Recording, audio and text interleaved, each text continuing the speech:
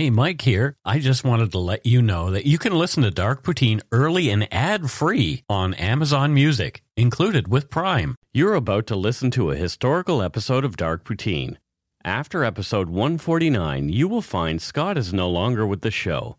In an effort to maintain continuity and offer listeners as many episodes as possible, we are leaving the episodes in which he co-hosted intact. Thank you.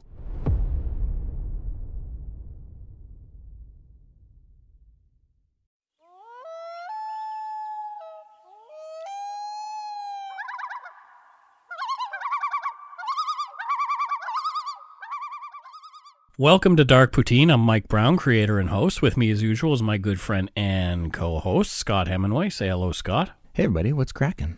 What is crack-a-lackin'? It's always an important question. The views, information, and opinions expressed during the Dark Poutine podcast are solely those of the producer and do not necessarily represent those of Curious Cast, its affiliate Global News, nor their parent company, Chorus Entertainment. Dark Poutine is not for the faint of heart or squeamish. Listener discretion is strongly advised. We're not experts on the topics we present, nor are we journalists. We're two ordinary Canadians chatting about crime and the dark side of history. Let's get to it. Put on your toque, grab yourself a double-double and a Nanaimo bar. It's time to scarf down some Dark Poutine.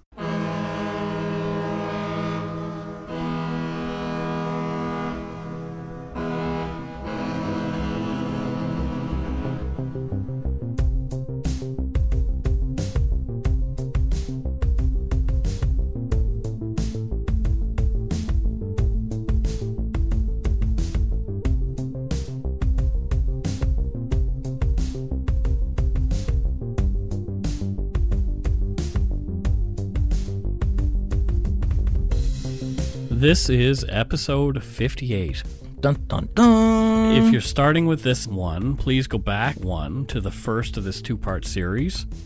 Last week we covered the first 7 heinous murders of Clifford Robert Olson Jr., the monster who stalked the lower mainland of BC in 1980 and 81. I was just going to say, it seems like, in my memory, it seemed like to go on a lot longer than 80 and 81. It was like 9 months. Just crazy. Olson called himself the Beast of BC, giving himself his own narcissistic but accurate handle, kind of like BTK did. Yeah, bind, torture, kill. As we mentioned last week, all of the victims are children. This will be a very difficult case for many, including Scott and myself. Yep. We've done our best to leave out unnecessary detail that does not move the story forward.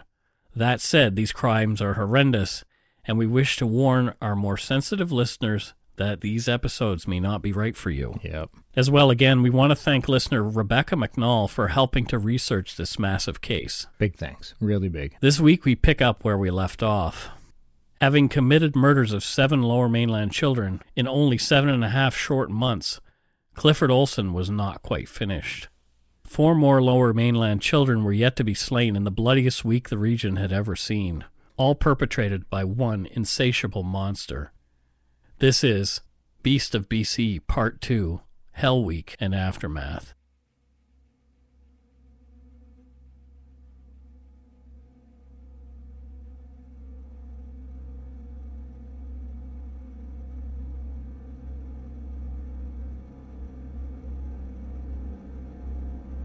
On July 23, 1981, only 2 days after returning from a family vacation to Knott's Berry Farm, Clifford Olson was on the hunt again. Raymond King Jr., 15, hopped on his bike to head over to Canada Manpower Youth Employment Centre in New West. He dreamed of earning his own money, maybe earning enough one day to have his own car. As he chained up his bike behind the building, the slightly built, sandy-haired boy with the impish smile was approached by Clifford Olson. Olson used his tried-and-true lure of a promise of work, exactly what Raymond King was looking for. Raymond hopped in Olson's car, another rental from Metro in Port Coquitlam. Olson tried to use a different car for each of his crimes, making him harder to identify and his crimes tougher to connect. Olson drove them down Highway 7 toward Harrison Mills, offering beer and pills to the youngster. They ended up on a bumpy logging road that led to a provincial campground near Alpine Lake. Olson sexually assaulted Raymond numerous times before driving a 3-inch spike into the top of the boy's head. Clifford dragged Ray, now limp, up to a cliffside trail and dumped him over. Olson threw boulders down onto the boy, ensuring the large stones hit him in the head and chest. Raymond King died there. When Raymond King did not come home, Ray King Sr. knew something was wrong right away. Raymond was a happy boy and would never run away. When Raymond's bike was found behind the Manpower building, still chained there, cops agreed. Perhaps another victim of foul play. Oh, hearing the description of the death of Spike, I debated whether or not to leave that in, but it does speak to Olson's beginning to experiment with weird things like this. Yeah. You're not getting too graphic with it, and it does tell a bit of the story of who he is and how he does things. And stuff. There was more detail around that, but I didn't get into it. No, but just, the visual, oh, God. Not knowing what he'd just done, police chatted with Clifford Olson at his home in Coquitlam that evening. Oh, wow. They told him that they wanted to know if he could inform for them for cash. Oh, wow. He'd informed a few times before. Yeah. And this was their way of getting him to trust them. Oh. Olson claimed he had information about robberies and murders from the book Where Shadows Linger. Quote, Olson made no commitment. However, he referred to a newspaper article about Simon Partington, a missing boy from Surrey.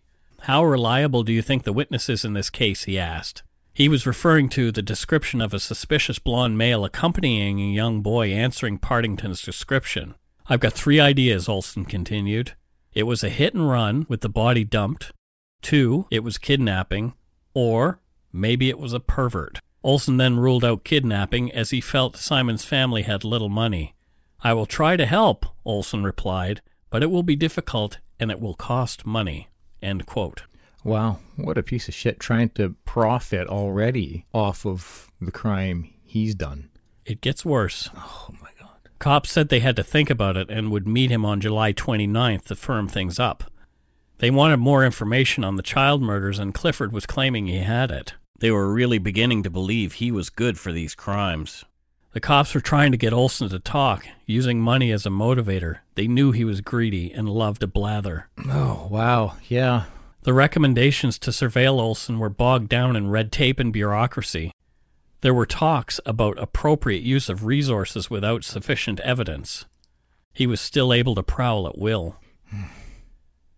On July 25th, 1981, Judy Cosma's body was found near Weaver Lake, only 2 days after Raymond King disappeared. Judy, who had been missing since July 9th, was found to have been sexually assaulted and viciously stabbed in the torso, neck, and head. Ugh. They found her relatively close to where Darren Johnsrud had been discovered in early May.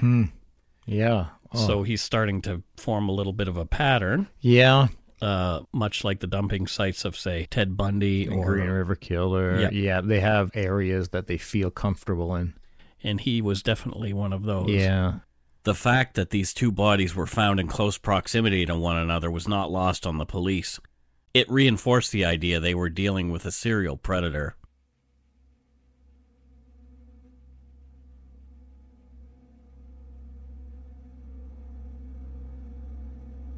Also, on July 25th, a mere 2 days after his last murder, Olson was at work again, cruising the roads for victims.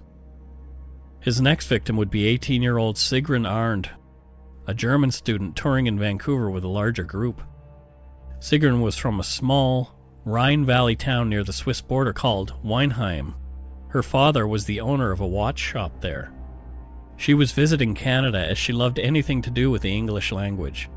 She relished the opportunity to learn about the culture and speak to native English speakers. She had gone to visit a cousin in nearby Coquitlam while the rest of her group was on a day cruise. Sigrun's cousin wasn't home when she arrived, so she started to make her way back to Burnaby, where she was staying at a youth hostel. She'd have to take a number of BC Transit bus connections. Olson saw Sigrun waiting for the bus and pulled over to chat her up. She was small, bespectacled, and looked younger than her 18 years. Olson offered Sigrun a ride back to Burnaby. As she got into the car, Clifford invited her to come and have a drink with him at a local pub. Brazen Olsen took Sigrun to the Village Inn, a pub sharing the same parking lot as the Lougheed Mall. Sigrun seemed happy to be experiencing real local culture and drank beer with Olsen and his associates. Unknown to her, Olsen had been selling stolen construction equipment to these men at a nearby construction site. After a few pitchers of beer with the other men, Clifford offered to drive Sigrun back to Burnaby after showing her around a little bit. Sigrun agreed that sounded like fun. Once in the car, Olsen gave Sigrun another beer. He grinned to himself as she drank. He'd slipped 3 chloral hydrate sleeping pills, his favorite rape drug, into the girl's beer. Their destination was the peat bogs near Richmond, where Olsen had dumped Christine Weller and the yet-to-be-found 9-year-old Simon Partington. As they got out of the car, Sigrun claimed she felt woozy. Olsen gave her a 4th pill, telling her it would perk her up. She quickly was even more wobbly on her feet. The pair walked toward the river for a stroll. Clifford was bringing up the rear. Near the train tracks, when Olsen was sure the coast was clear, he produced a heavy framing hammer from inside his coat and brought it down on the back of Sigrun's skull with all his might. He quickly stripped Sigrun, and as he was taking off his own shirt, a train whistle sounded. As the train went slowly by, the brakeman running behind the train saw what he believed to be a couple engaged in consensual outdoor sex. Sigrun was barely conscious and could do nothing to save herself. The brakeman and the man, nude from the waist up, made eye contact. The man waved and smiled at the unsuspecting brakeman. In the weeks later, he would become aware what he'd seen and reported it to the police. After the train was out of sight, Olsen finished his brutal sexual assault. Before he beat Sigrun to death with more heavy blows from the hammer, Olsen asked her if she believed in God. He implored Sigrun to pray for him as he went to work crushing her skull. Olsen dumped Sigrun unceremoniously nearby in a ditch filled with stagnant water and covered her with sticks and leaves. And then he left. Wow. Picturing him waving at this brakesman. Just so cold. Like just completely brazen. Like confident. Like, I can do what I want. Nobody's going to catch me. And like just how like callous he is. And the way he's dumping of the bodies, like it shows he has absolutely no remorse. There's no, like, when you're just like throwing them down into a ditch and covering them with, like, there isn't a sign of compassion or, oh God, what have I done? Let me make them feel like at home. Like, no, he was done. I don't give a shit about your like you. Bye. They had served their purpose. Yeah, exactly. Oh my God. On July 27th, 1981, 2 days later, he was at it again. Wow. This was the day that the RCMP surveillance was to begin in earnest. However, Olsen was up early and on the prowl before police could get set up on him. Oh, no.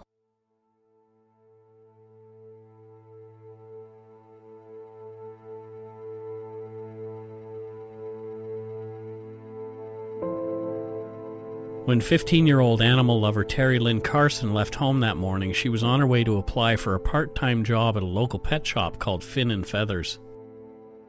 Cruising in the Guildford area, Olsen spotted Terry Lynn, barely 5 feet tall and just over 100 pounds, at a bus stop.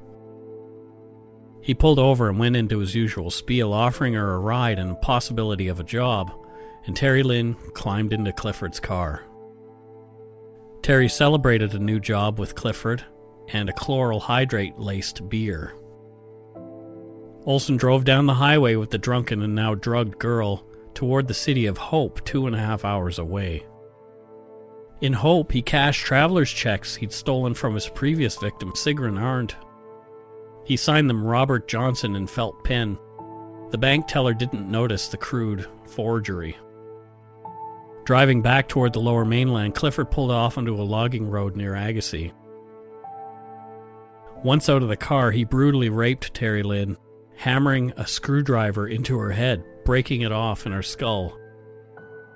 Not dead from the hammer blows, Clifford dragged Terry Lynn to a ditch where he dumped her face down in the water and stood on her back until she drowned. And then he drove off.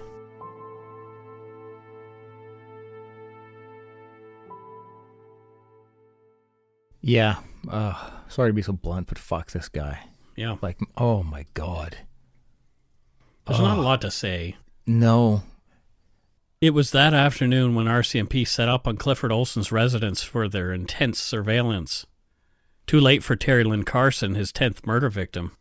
They saw Olson pull up in his car, which had been freshly through a car wash. He went inside, showered, and hunkered down for the night. Like the timing of that. Terry Lynn's mom called around when her daughter didn't come home that night. None of Terry Lynn's friends had seen her all day, even though they'd made plans together. Terry Lynn had not shown up for her job interview at the pet shop either. Her mom called the police. Again, police treated the case as a runaway. She was 15, lived in Surrey, and came from a broken home. Oh, yeah, but again, you know, when you've had this string in such a short time span of missing people. But that's how ingrained it was in the cops that people just go missing in Surrey. Young girls run away all the time. That's so infuriating. It's insulting, as I wrote here. Yeah, no, it really is. Yeah. Cops believe Clifford knew he was being followed. He zigged and zagged all over town, losing them multiple times, only to show up minutes later to have the whole thing repeat itself. The surveillance team was frustrated, gave up after 5.5 hours on the first day. Oh, what? In truth, Olson was not onto them at all. He was just doing his thing. I think they had to go back and regroup and make a better plan. Okay. Well, that makes sense then. Because I don't think you're like, ooh, this is too tough. Let's not surveil him. No, I don't think that's how it went down. A day ahead of the scheduled meeting on Tuesday, July 28, 1981, cops met Olson in the parking lot of the Caribou Motel. He wanted $3,000 a month to be a confidential informant. Geez, in 81, that's some loot. Delta Detective Dennis Tarr told Olson he might be able to do better. He told Clifford that the cops were prepared to offer as much as $100,000 for information on the child killings. Clifford bit. I bet he did. Pick a number between 1 and 10, Olson said to Tarr. 9, said Tarr. I tell you what, a grinning Olson said. I'll give you a letter, and in that letter will be 9 numbers, each one corresponding to a location. What you find there will be your business. What? Oh, okay. Tarr pressed Clifford for more information about what they would find at the locations. Clifford said that he didn't want to testify as he'd be seen as a snitch. He had his family to worry about. The meeting ended with Tarr pretty much thinking, gotcha, as the two planned another meet in the next 2 days. Yeah, that was pretty smart of them to use such a large amount of money because they know what his motivation is. Like, he'll do anything for money. Yep, and he thought he was pulling one over on them, too. The next day, Wednesday, July 29th, 1981, the day Charles and Diana got married, Clifford Olson was arrested and detained after he and 2 other men had picked up a couple teenage girls and got them drunk. Cops moved in before anything more serious occurred. That same night in Nova Scotia, 4,300 miles away, another attempted abduction and sexual assault was committed by yet another monster. The 11-year-old involved in that assault had been following the newspaper articles at the time about the kids going missing in BC. His knowledge of what was going on out west made the event even scarier. Although he got away physically unhurt, he was damaged mentally and emotionally from the attack that haunted him for decades later. That boy was me. Oh, Mikey. That's my monster story right in the middle of Clifford Olson doing his kidding. thing. As the Olson case was unfolding at the exact same time as I was processing my trauma, I have forever felt a connection to this case. Yeah, I'm almost crying here. Yeah. Learn more back in episode 10. This, coupled with the region all these murders occurred in that we now call home, makes this story so much more personal to us. Yeah.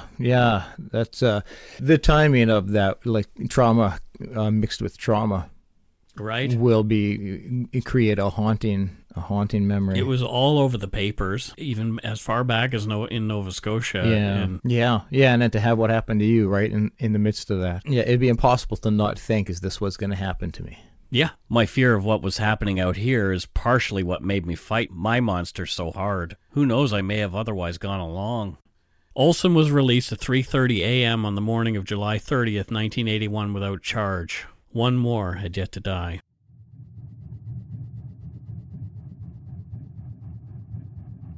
Olson was off to meet his lawyer that day.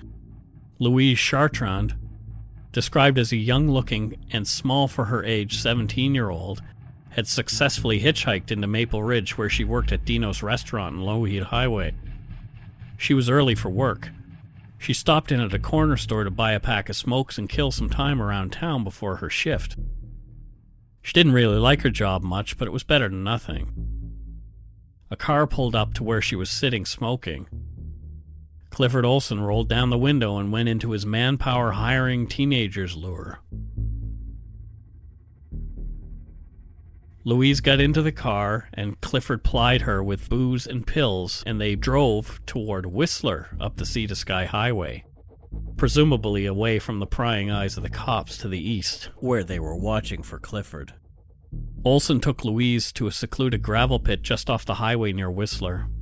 He repeatedly raped and sodomized the drunk, drugged, and bound Louise for hours. When she got out of the car to urinate, Clifford smashed her in the back of the head with his hammer. While Louise was still breathing, Clifford pushed her into a depression in the ground and covered her with rocks and gravel until he couldn't see her anymore. He then washed his hands with the whiskey that he'd been sharing with her, took her valuables, and got into the car and left.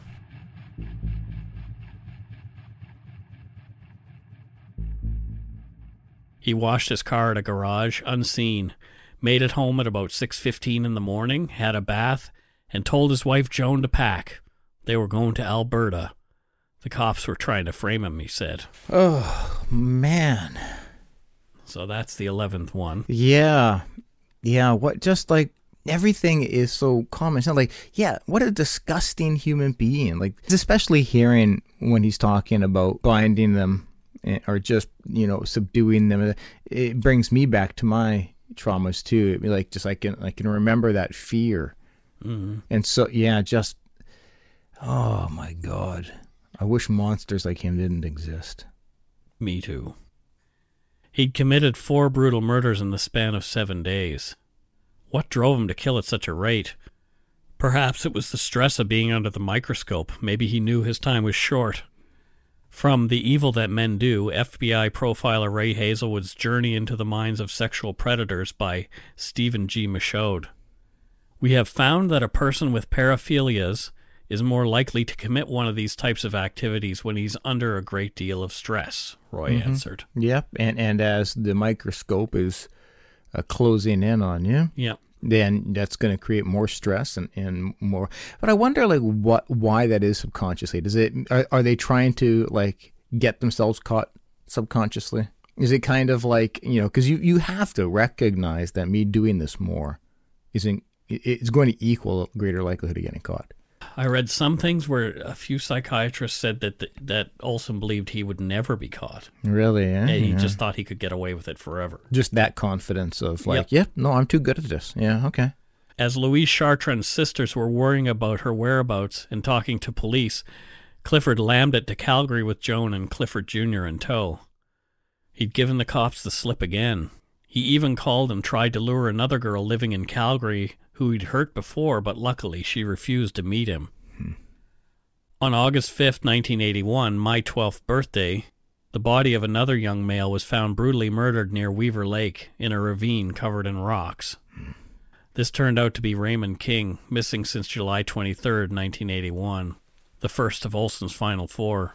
Olson returned to Coquitlam that week and was now under 24-hour surveillance. Good. He was tough to follow, still zipping all over randomly, and he was never driving the same car for long. Oh, weird. Okay. From a Crime Library article, he also had a habit of continually changing rental cars.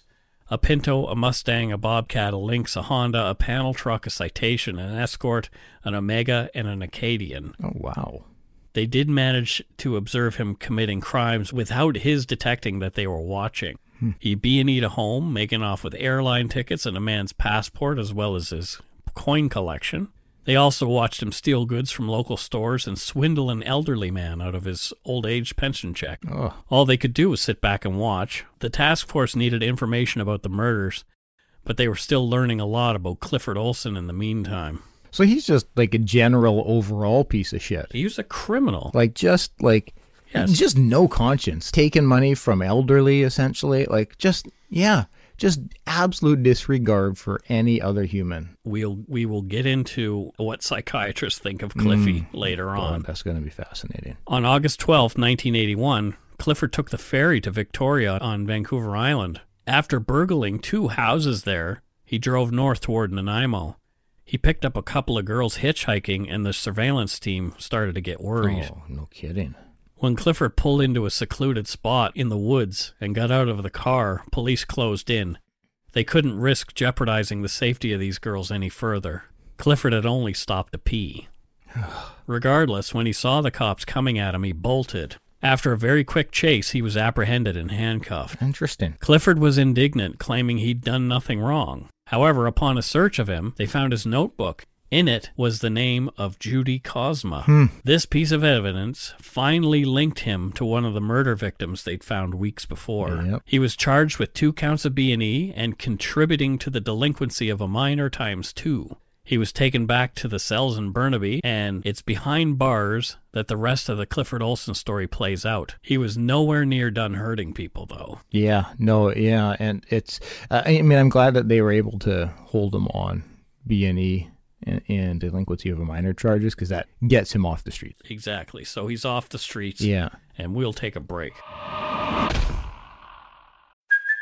Hey, it's Kaylee Cuoco for Priceline. Ready to go to your happy place for a happy price? Well, why didn't you say so? Just download the Priceline app right now and save up to 60% on hotels. So whether it's Cousin Kevin's Kazoo Concert in Kansas City, go Kevin, or Becky's Bachelorette Bash in Bermuda, you never have to miss a trip ever again. So download the Priceline app today. Your savings are waiting. Go to your happy place for a happy price. Go to your happy price, Priceline. Well, let's get to know Clifford Olson. Sure. Okay. Clifford Robert Olson was born on July 1st, 1940, around 10:10 p.m. in St. Paul's Hospital in downtown Vancouver. Clifford's mom worked in a cannery, and his dad was in the Canadian Armed Forces during World War II. They were not married when Clifford Jr. was born and didn't legitimize their union until he was 3, so he was born a bastard. That's what they would put on your birth certificate. Was it way actually? back. That's Yes. what they would actually put on it. Well, I was born just a few years after that would have happened for me. Olson had a stomach blockage at birth that required surgery. Clifford's dad, being in the military, was gone a lot of the time, so Clifford didn't receive much discipline at home. Clifford claimed that one of his earliest memories at 4 years old was his 15-year-old uncle playing a game with him and his sister. The trio would strip, and the uncle would lay down on top of each child who was face down. They were given nickels to keep their mouths shut. Clifford said he would later play the game Uncle with other kids, himself being the uncle. Clifford started lying early on as well to deflect trouble or to prop himself up in the eyes of others. yeah. I have no sympathy for Olson, the adult, but if that story is true, I don't want anybody to be abused at any point in time. No. Clifford would tell people he was the first baby of the new year and much celebrated, but this was a lie. There were 6 others born in the hospital before him. His lack of discipline at home made Clifford a real handful at school. He was defiant, rude, and would routinely lie to his teachers. As early as 10, it's reported that Clifford began flashing knives at little girls and forcing them into the bushes so he could ogle and grope them. So this really started young. Yep. Oh. He was skipping class and stealing. Olson took up boxing and got fairly fit and strong, even for his smaller stature. He started selling newspapers at the Lansdowne racetrack, where he began to meet all kinds of interesting characters. Is that now the Hastings? No, it's a different one. But he later worked at Hastings. Oh, okay. Sick of being told what to do, Clifford left school in 1956 and began working at Lansdowne track more often. After that, his career as a criminal began in earnest. Between 1957 and 1981, Clifford Olson was arrested 94 times for crimes such as fraud, armed robbery, sexual assault, firearms offenses, and burglary. At 41 years old, he had spent only 4 years of his adult life as a free man. Holy shit. Wow. 94. 94 arrests. Holy cow. In 1959, Clifford Olson stumbled onto 2 other prisoners raping a 16-year-old male inmate. Oh, God. Rather than assist the boy, Clifford yelled, "Me next," and waded in to participate. Oh.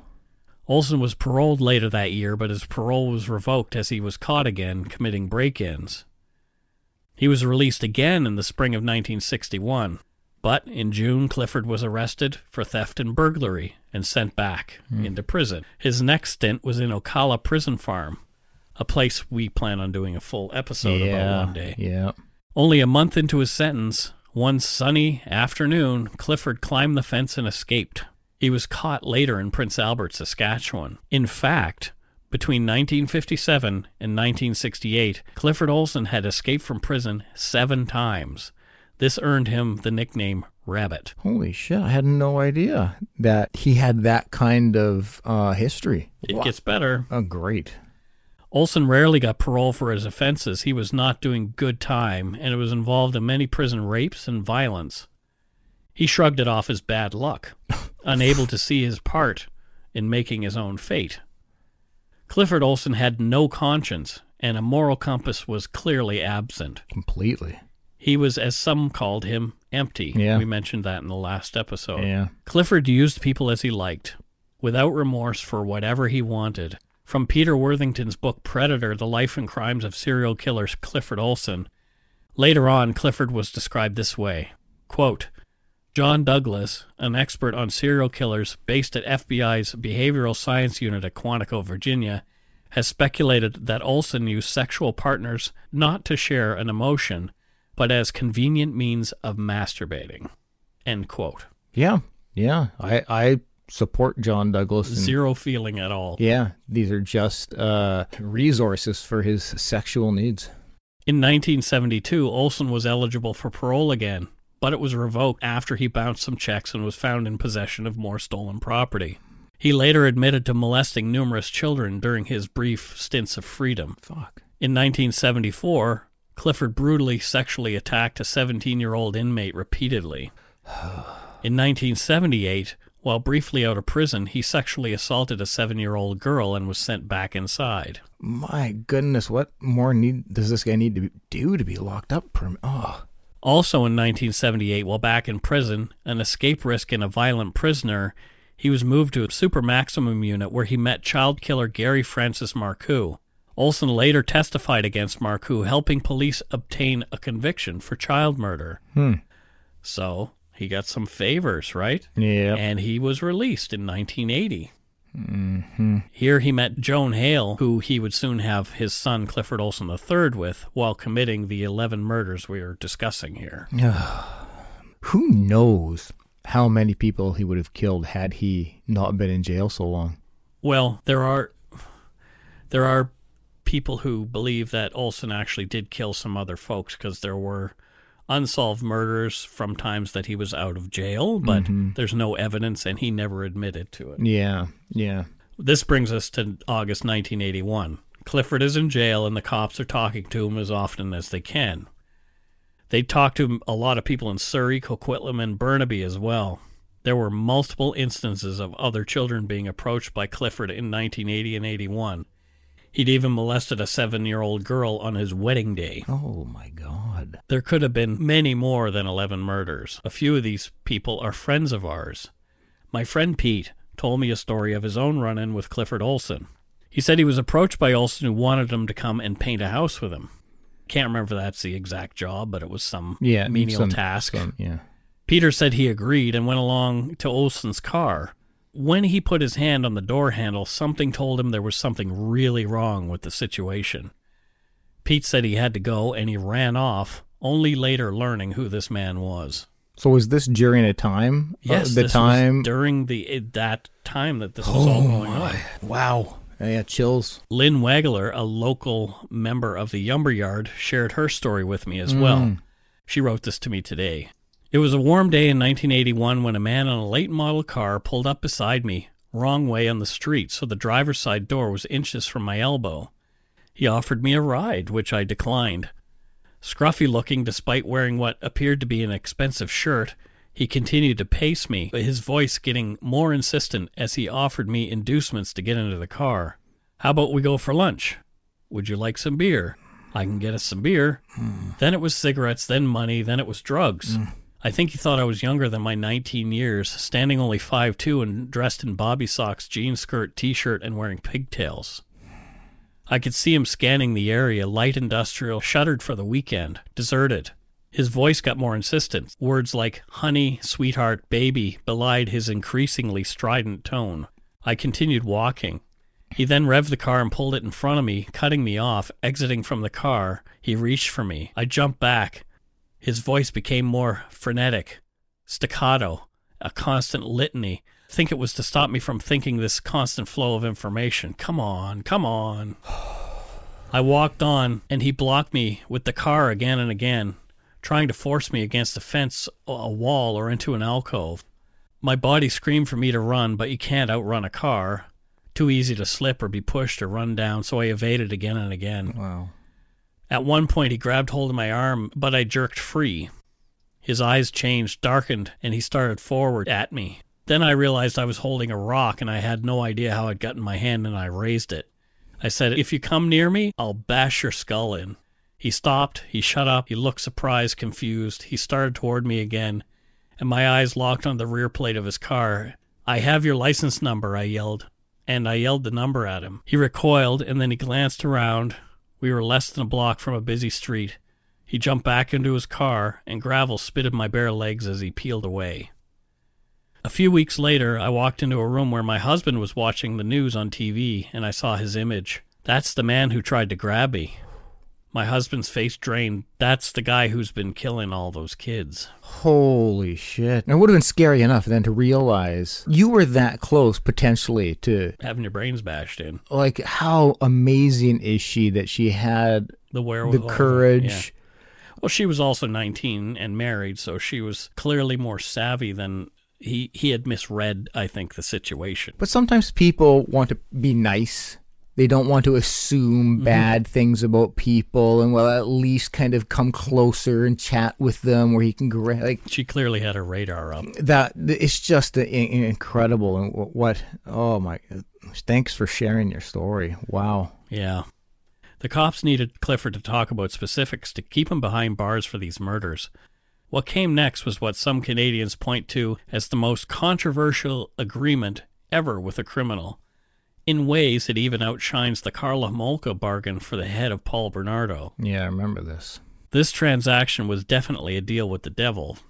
Olson would only talk for one thing: money. He wanted cash to take care of his young son and estranged wife, as he knew he'd never get out of jail again. Clifford wanted $100,000, or as he said, $10,000 per body, and he would throw one in for free. Oh. God. What a great guy. He's just a complete douche nozzle. There's nothing about him that is redeeming. I can't think of one single thing that is redeeming about him. There is nothing. Yeah. Maybe the fact that he wanted to take care of his wife and kids in some weird way. I still think, though, that that's about him. That's selfish. Yeah. The RCMP took Olson up on his offer and made the backroom cash for bodies deal with Clifford, ensuring the money would go to his family. The following morning, Clifford was overheard on the phone call saying to his wife, "Honey, you're going to be rich." This was all before the Attorney General of BC signed off on the deal, but eventually that happened as well. The $100,000 was put into a trust, and $10,000 would be released for evidence of each of the murders and the still missing bodies. Olson began talking immediately, loving every minute of the control he felt he now had. Clifford relished in serving a big old shit sandwich to the cops he knew were fuming. He felt, in his twisted way, like he'd won. Yeah, I bet he did. And, and the whole thing is difficult because I'm not going to knock the police. I mean, I can completely understand in the sense of this will get us closure for families. This will get us convictions. So, I mean, if you don't feel that you're confident in having enough evidence to get all of these things solved and tried, I can understand, but I don't think anybody feels comfortable about paying somebody to murder, essentially. Yeah. Simon Partington's body was found right where Olson said it was, near where Christine Weller's was, close to the Fraser River in Richmond. Louise Chartrand's body was uncovered and removed from the shallow grave Olson had buried her near Whistler. Ada Court and Terry Lynn Carson's skeletal remains were also quickly found near Weaver Lake. Cops took pictures of grinning Clifford while he showed them where the remains were. He coldly pantomimed each crime in detail, surely embellishing as he went. Yeah, getting a high off of it, I'm sure. Sandra Wolfsteiner's bones were found off the road near Chilliwack after some searching. The original logging road was gone, bulldozed between the murder and subsequent search. The last body found on September 17th, 1981 was Colleen Dagnall in the woods of South Surrey. Yeah, I mean, at least there's closure for these families. Is it though? Okay, well, In a way. if I put myself in their shoes, being able to at least know what happened to your kid and being able to bury them would provide at least some closure. It's not going to make the pain go away. Yeah. Police didn't publicly identify Clifford Olson as the man they had in custody, but they were reporting as they went along finding bodies. Mm-hmm. He was mentioned over and over again in the other articles about children missing in the lower mainland, so when they finally did name him, nobody was surprised. Yeah, okay. The cash for body deal between Olson and the RCMP was secret for a time, but like most secrets, especially one as controversial as this, it did eventually see the light of day. And as we mentioned, you know, a lot of people were enraged. But like you were saying, getting the children back for a proper burial, some people thought the price was right for that, you know? Yeah, you can at least start to move forward. But, yeah. I just wish the kids were still alive and he was dead. Clifford Olson was found competent to participate in court proceedings. He was not insane at the time of his crimes. Well, he clearly knew what he was doing and he knew it was wrong. Olson had to be kept clear of other prisoners. Child rapists and killers known as skinners in penal lingo are not looked upon fondly.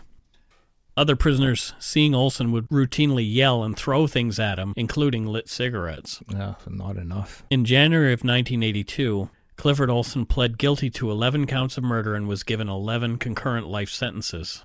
During sentencing, trial judge H.C. McKay scowled.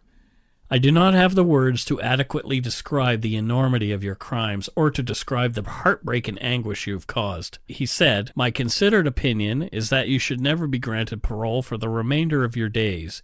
It would be foolhardy to let you at large. Yeah, understatement for sure, yeah.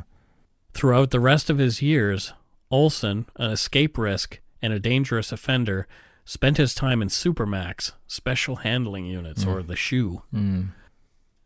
As we mentioned, there were other murders that are yet unsolved that took place during Olson's brief stints of freedom over the years. Some people believe strongly these were his crimes as well, but he has never admitted to them. You would tend to think that up until his death, if it had happened, he would have tried to leverage that for more money. Maybe. You know, but yeah, trying to get into his mind is like... Yeah, well, his mind was pretty fucked up. Yeah, exactly. And he did more fucked up things from prison as well. Oh, yes. Olson sent graphic letters to some of the victims' families detailing his crimes, taunting them from his prison cell.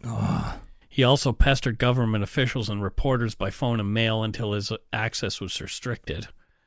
Every time he'd come up for parole, the families had to cringe dealing with the monster face to face again. Oh, the strength just in doing that, just in being able to see him and not want to tear his head off. Well, I'm sure they wanted to. Yeah, but I don't know if I have the strength to not, you know? Well, physically I can't tear anybody's head off, but the strength to not lunge at him. Yeah. One of the psychiatrists who interviewed him over the years was Stanley Semrau. He was also mentioned in our Abbotsford Killer series as having dealt with Terry Driver. Yep. In his book, Murderous Minds on Trial, quote, I've mentioned the psychopathy checklist, an internationally recognized instrument for detecting engaging psychopathic traits. Developed by British Columbia psychologist Robert Hare, the PCL-R provides mental health professionals with an in-depth means of assessing psychological and behavioral traits. Out of a maximum score of 40, 30 is considered the cutoff for formal designation as a psychopath. Clifford Olson scored 38, Oh, wow. the highest score I have ever given, and placing him in the 99.7 percentile among male prison inmates. Oh, wow. I get it. I get it. I'm not, it seems appropriate, but still Semrau talks about the PCLR as being applied to Olson in 82 when he was first arrested. Yeah. And again in 1997 before his first Faint Hope hearing. And he had no change in his outcome in that intervening 15 years. So he was a 38 in 82, and he was a 38 in 1997. So no growth as a human being. None. Wow. The Faint Hope Clause in Canada said an offender, no matter how dangerous, can apply for parole after serving 15 years of their life sentence. Olson decided he would represent himself in his appeal. Total narcissistic move. All 4 character witnesses that Olson called to the stand stated that he should not be released. And these were his character witnesses? These were his character witnesses. After one of his examinations of a witness, Olson stated, quote, "I guess that pretty well summons it up." End quote. Wow. It summons it up. Wow. So he had a clear grasp of the English language. Yeah, there. no, he's a genius. Sharp as a tack. Yeah. His IQ was, apparently they called it dull normal, 107. In his summation to the jury, he pleaded, "Ladies and gentlemen, you have seen me before you. Do I look like a raving lunatic?" The jurors remained composed, but the victim's family members broke out in uproarious laughter, punctuated with a very loud, "Yeah." I'm glad there was a lighthearted moment in all of this chaos. Do I look like a raving lunatic? What yeah, an you fucking idiot. do. What an idiot. Like, that's like his closing arguments. Look at me. Look at me. What, do I look like a Do I cuckoo look bird? crazy? No, you fucking look shitballs crazy. Yeah. After 4 days of testimony, the jury took 15 minutes to decide they were going to deny Olson eligibility of early parole. What? Amazing. I know. Here I was thinking, he's gonna get that chance. More insight into Clifford from Dr. Semrau from his book. One of Olson's stock defensive lines has been, "What about the 100 children I let get away?" He says he had sex with many children and only started killing because he feared the victim would tell her mother about the sex. If only a small percentage of that is true, and he counted on young children not to talk, he was an extreme risk taker. It is another trait of psychopaths that some are prone to boredom, constantly seeking stimulation, and so they engage in risky behaviors. Olson said he committed crimes because there was nothing else to do, and the crimes escalated. Yeah, and I got to call shenanigans on him saying that he only killed because he feared getting caught. The way he treated the bodies, the way he's done this whole thing, he enjoys the act of killing. Yeah, it just became part of the deal. Yeah, it wasn't just about like, well, I just wanted, I was afraid I'd get caught. No. Further on in Semrau's book, he states, 4 characteristics included in the psychopathy checklist form the core of Clifford Olson's dangerousness. They are his failure to accept responsibility for his actions, his lack of remorse or guilt, his lack of emotional depth, and his callousness or lack of empathy. Yeah, exactly. Yeah. He goes on to say, before Clifford's male privileges were restricted, he told me he received letters from mothers of missing children asking if he knew their fate. He would write back to them, playing along, suggesting he might know something such as where the child's body could be located.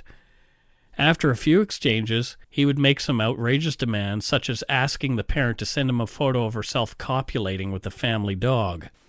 When occasionally he actually received a compliant response out of the parent's anguish and desperation, he would reply with something like, "Ha ha, I fooled you." I don't know very many people worse than this. We've covered a lot of killers. This person is, I think, the worst person we're going to cover. Yeah. I don't know for sure. There may be somebody worse out there who we have yet to research, but I have not heard of a more disgusting piece of garbage. Because there are people who match his crimes and exceed it, but... He was only out for 4 bloody years of his entire adult life. Yeah. Like, what just adds to how fucking terrible he is the way he continues to torture people while in prison. Yes. Like, he just does not care about anyone. No. In 2006, at Olson's second parole hearing, one parole board member said that Clifford Olson presents a high risk and a psychopathic risk. He is a sexual sadist and a narcissist. If released, he will kill again. Yeah, no doubt. So clearly, no doubt. He did not get out in 2006 either. Yeah. Olson had planned an escape at one time. He'd shoved a handcuff key up his rectum and was planning on escaping while attending a hospital visit for fake back issues. An x-ray revealed the key. Found in his cell were a road map, a road atlas, a sharpened broom handle, and half a pair of scissors. Yeah. One reporter claims that she has 150 hours of recorded telephone conversations with Olson. He was using a cell phone he had somehow acquired in the pen. Oh, wow. She'd pitched her story around as a podcast over the years, but there have been no takers yet. I'd actually like to hear from her and have a conversation about this if you're listening. We did put out some feelers, but got no nibbles. So if you're out there, I'd love to talk to you about this. I wonder what the must be requesting some lofty financial. I just want to talk to her about it. Yeah. Fascinating. So who knows how he got a cell phone? 150 hours is a lot of conversation. That's a lot of conversation. And people do acquire cell phones in prison. It happens, sadly, more frequently than we'd. He did a lot of crazy things. Yeah. He once applied for a Canada Council grant to study himself. Well, he thought he was a worthy case for study. He is. But He was also very upset that he wasn't as famous as Ted Bundy. My God, this guy. Some claim that Olson filled hundreds of hours of videotape recounting his crimes in horrid detail. I'm sure if they ever existed, they've been long deleted or destroyed, or the RCMP have them. Yeah, I think it's either RCMP or it doesn't exist. I don't know how, He also loved to waste people's time. Olson once claimed that he and an accomplice were responsible for the Green River killings, which is interesting because the bulk of them occurred between July 82 and March of 1984, when he was already in jail for life at that point. Yeah, but let's remember, he's dumb. Also, in his tiny cell, he had cable TV, books, magazines, and a small tape player and a radio. Well, if I remember correctly, and with the internet and stuff too, he actually took the government to court in order to be able to have these things saying like, well, it's my right as a... Some claim the money came from fans all over the world. That could be how he afforded those luxuries. But it was probably also due to his being paid $1,169.47 a month in old age security pension when he turned 65 in 1995. Well, that's a flaw. This was disclosed to the media 15 years later in 2010, and there was an uproar thinking that this piece of garbage would be eligible for another payment by way of the GIS, or Guaranteed Income Supplement for low-income Canadians who make it to 70, which Clifford had just turned. So came the petitions and much public outrage. The payments to Clifford Olson were cut off in June of 2010. I remember this outrage. I remember all of this happening, and it is egregious. Yeah. He even had a MySpace page at one point. It listed his favorite books, films, TV shows, and among his list of friends, other serial killers like Charles Ng, Ted Bundy, and Charles Manson. Wait a minute, so that means that they also had... I don't know. Some thought it was a sick joke, but it displayed pictures of Olson in jail, one we just saw. And it turned out he did actually have some access to a computer. Mm-hmm, yep. He even claimed knowledge of 9/11. See, this is what I'm saying. I think that if he had more victims, he would have claimed them because he's claiming everything. He doesn't seem like somebody who's able to kind of like, no, I want this one just for me. Yeah. He's not that kind of, like he would, if he's claiming like I have knowledge of 9/11 from here in prison. Yeah. In September 2011, Corrections Canada reported that Olson was in hospital suffering from terminal cancer. He died on September 30th, 2011. Trudy Court, Ada Court's sister, said that when she heard he was dead, she cried tears of happiness because justice is done for the children.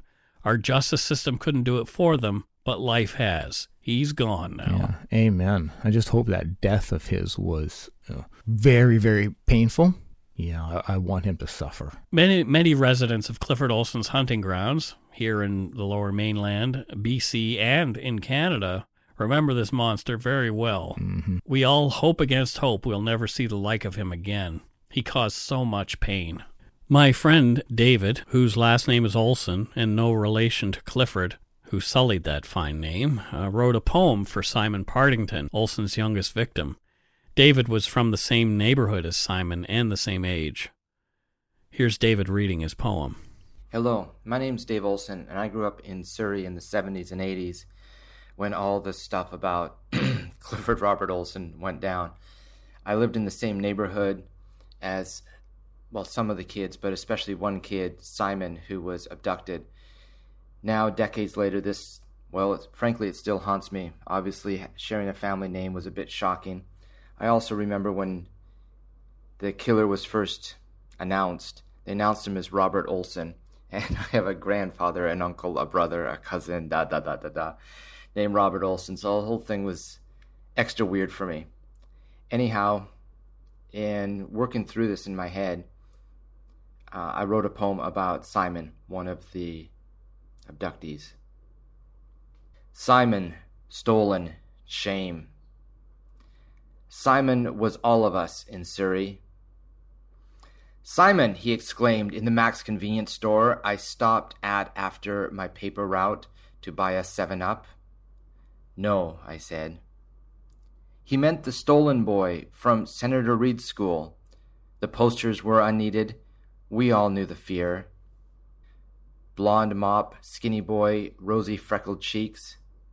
They've gone away, faded, scarred to haunt us.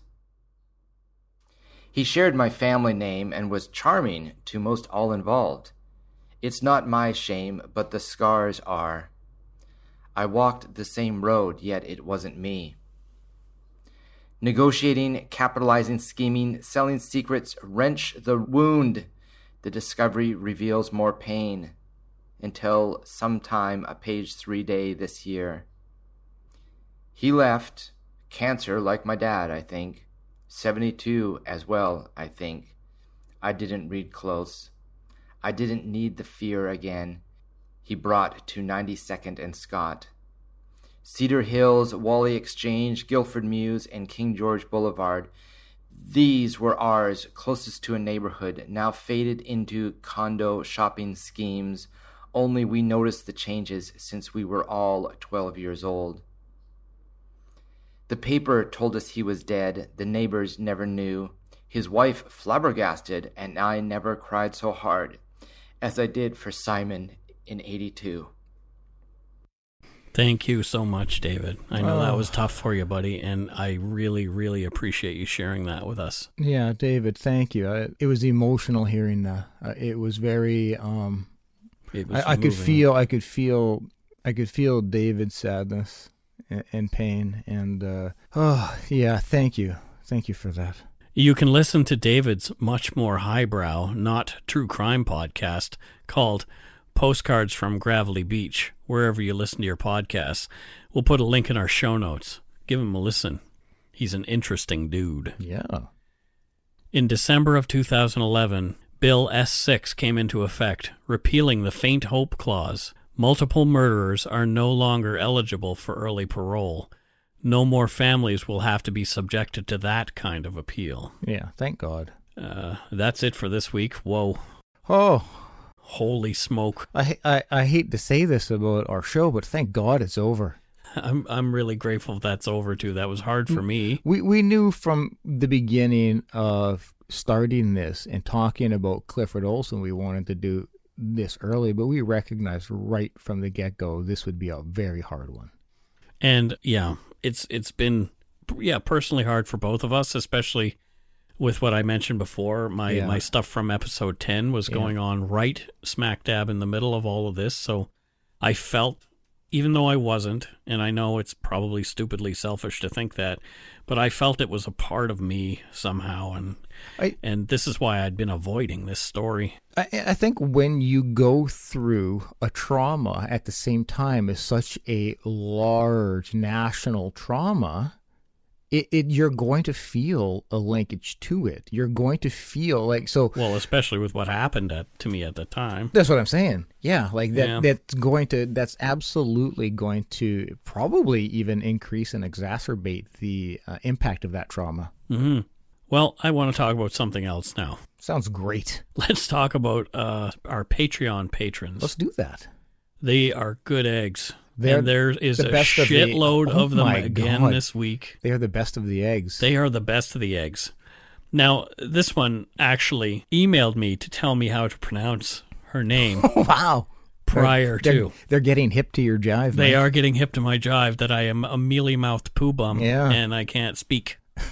Emily B. Ananas. I hope that's actually her initial name, but I doubt it. It is kind of funny. It's great. Yeah. So she's both bananas and a pineapple. And she's from Sweden, but what do you think she does? What do I think she does? Yeah. In Sweden? Yeah. I think she's a pilot. Is she a pilot? Yeah. I don't think she is. I know she's a pilot. What does she pilot, though? Swiss Air. Oh, God, we don't want to go back there. But that's what not that one, but like which only goes to show her strength that, because the similar timelines that actually inspired her. Like, I need to keep this going. There you go. Yeah. So she's really, everybody give her a round of applause. Fair enough. Leah Jones, who's a lumberyarder from Duncan, BC, and that's the home of a freaking large hockey stick. So thank you, I Leah. actually really like Duncan. I do. Yeah. They used to call it Drunken Duncan, actually, back in the day. And there's Mary Sarrazin. Yep. She's good people. What does she do, Scott? And where is she? Oh, well, first off, she's also in Duncan. What? Yeah, she's good friends with Leah Jones. Okay. Yeah, yep. What her job is, she actually built that large hockey stick. Well, there you have it. So it's So really that's crazy. Scott not being creative and just reading the line above. Don't know. That was highly creative. That was highly creative. Harsh in your buzz. Totally harsh in my buzz. Next up, Amanda Moore. Yep. Where's Amanda from?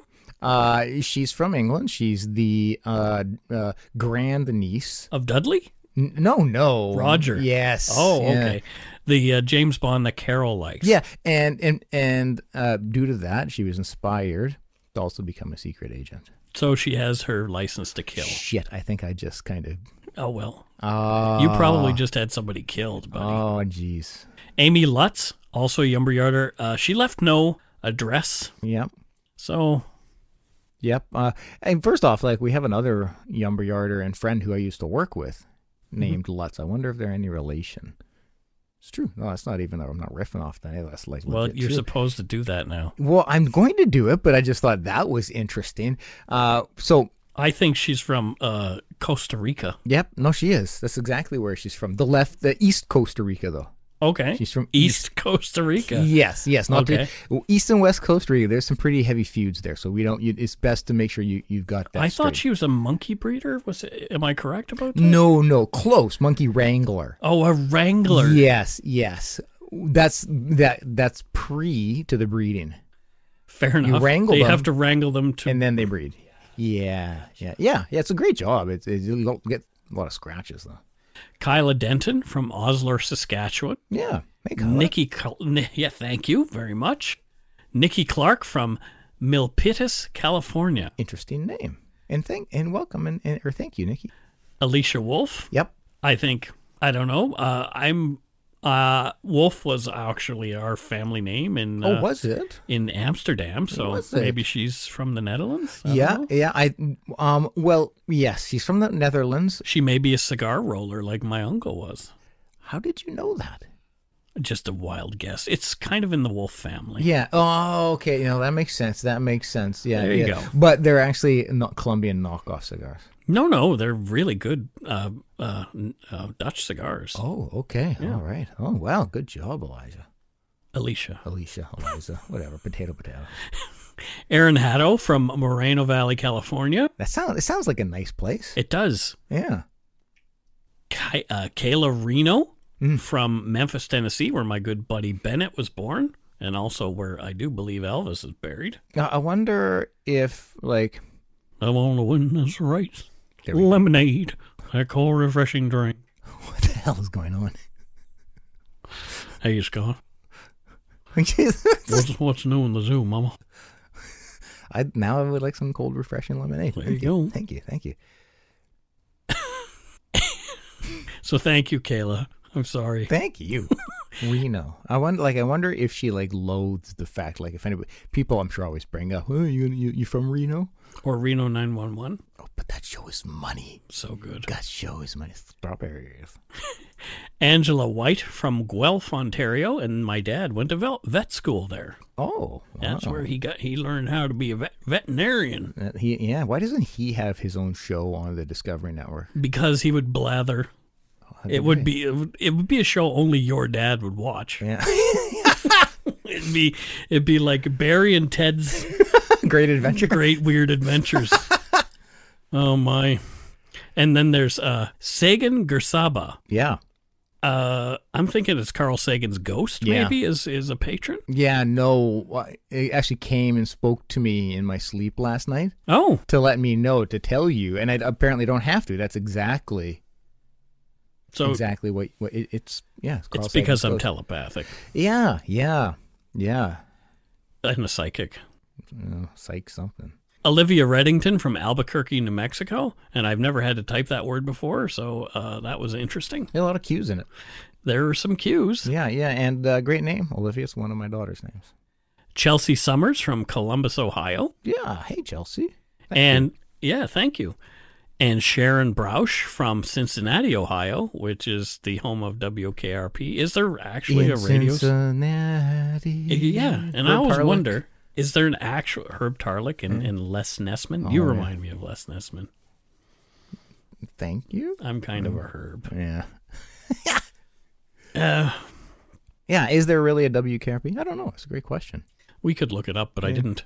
Yeah. Matt Kine from Buckinghamshire in the UK. Oh, that sounds so UK.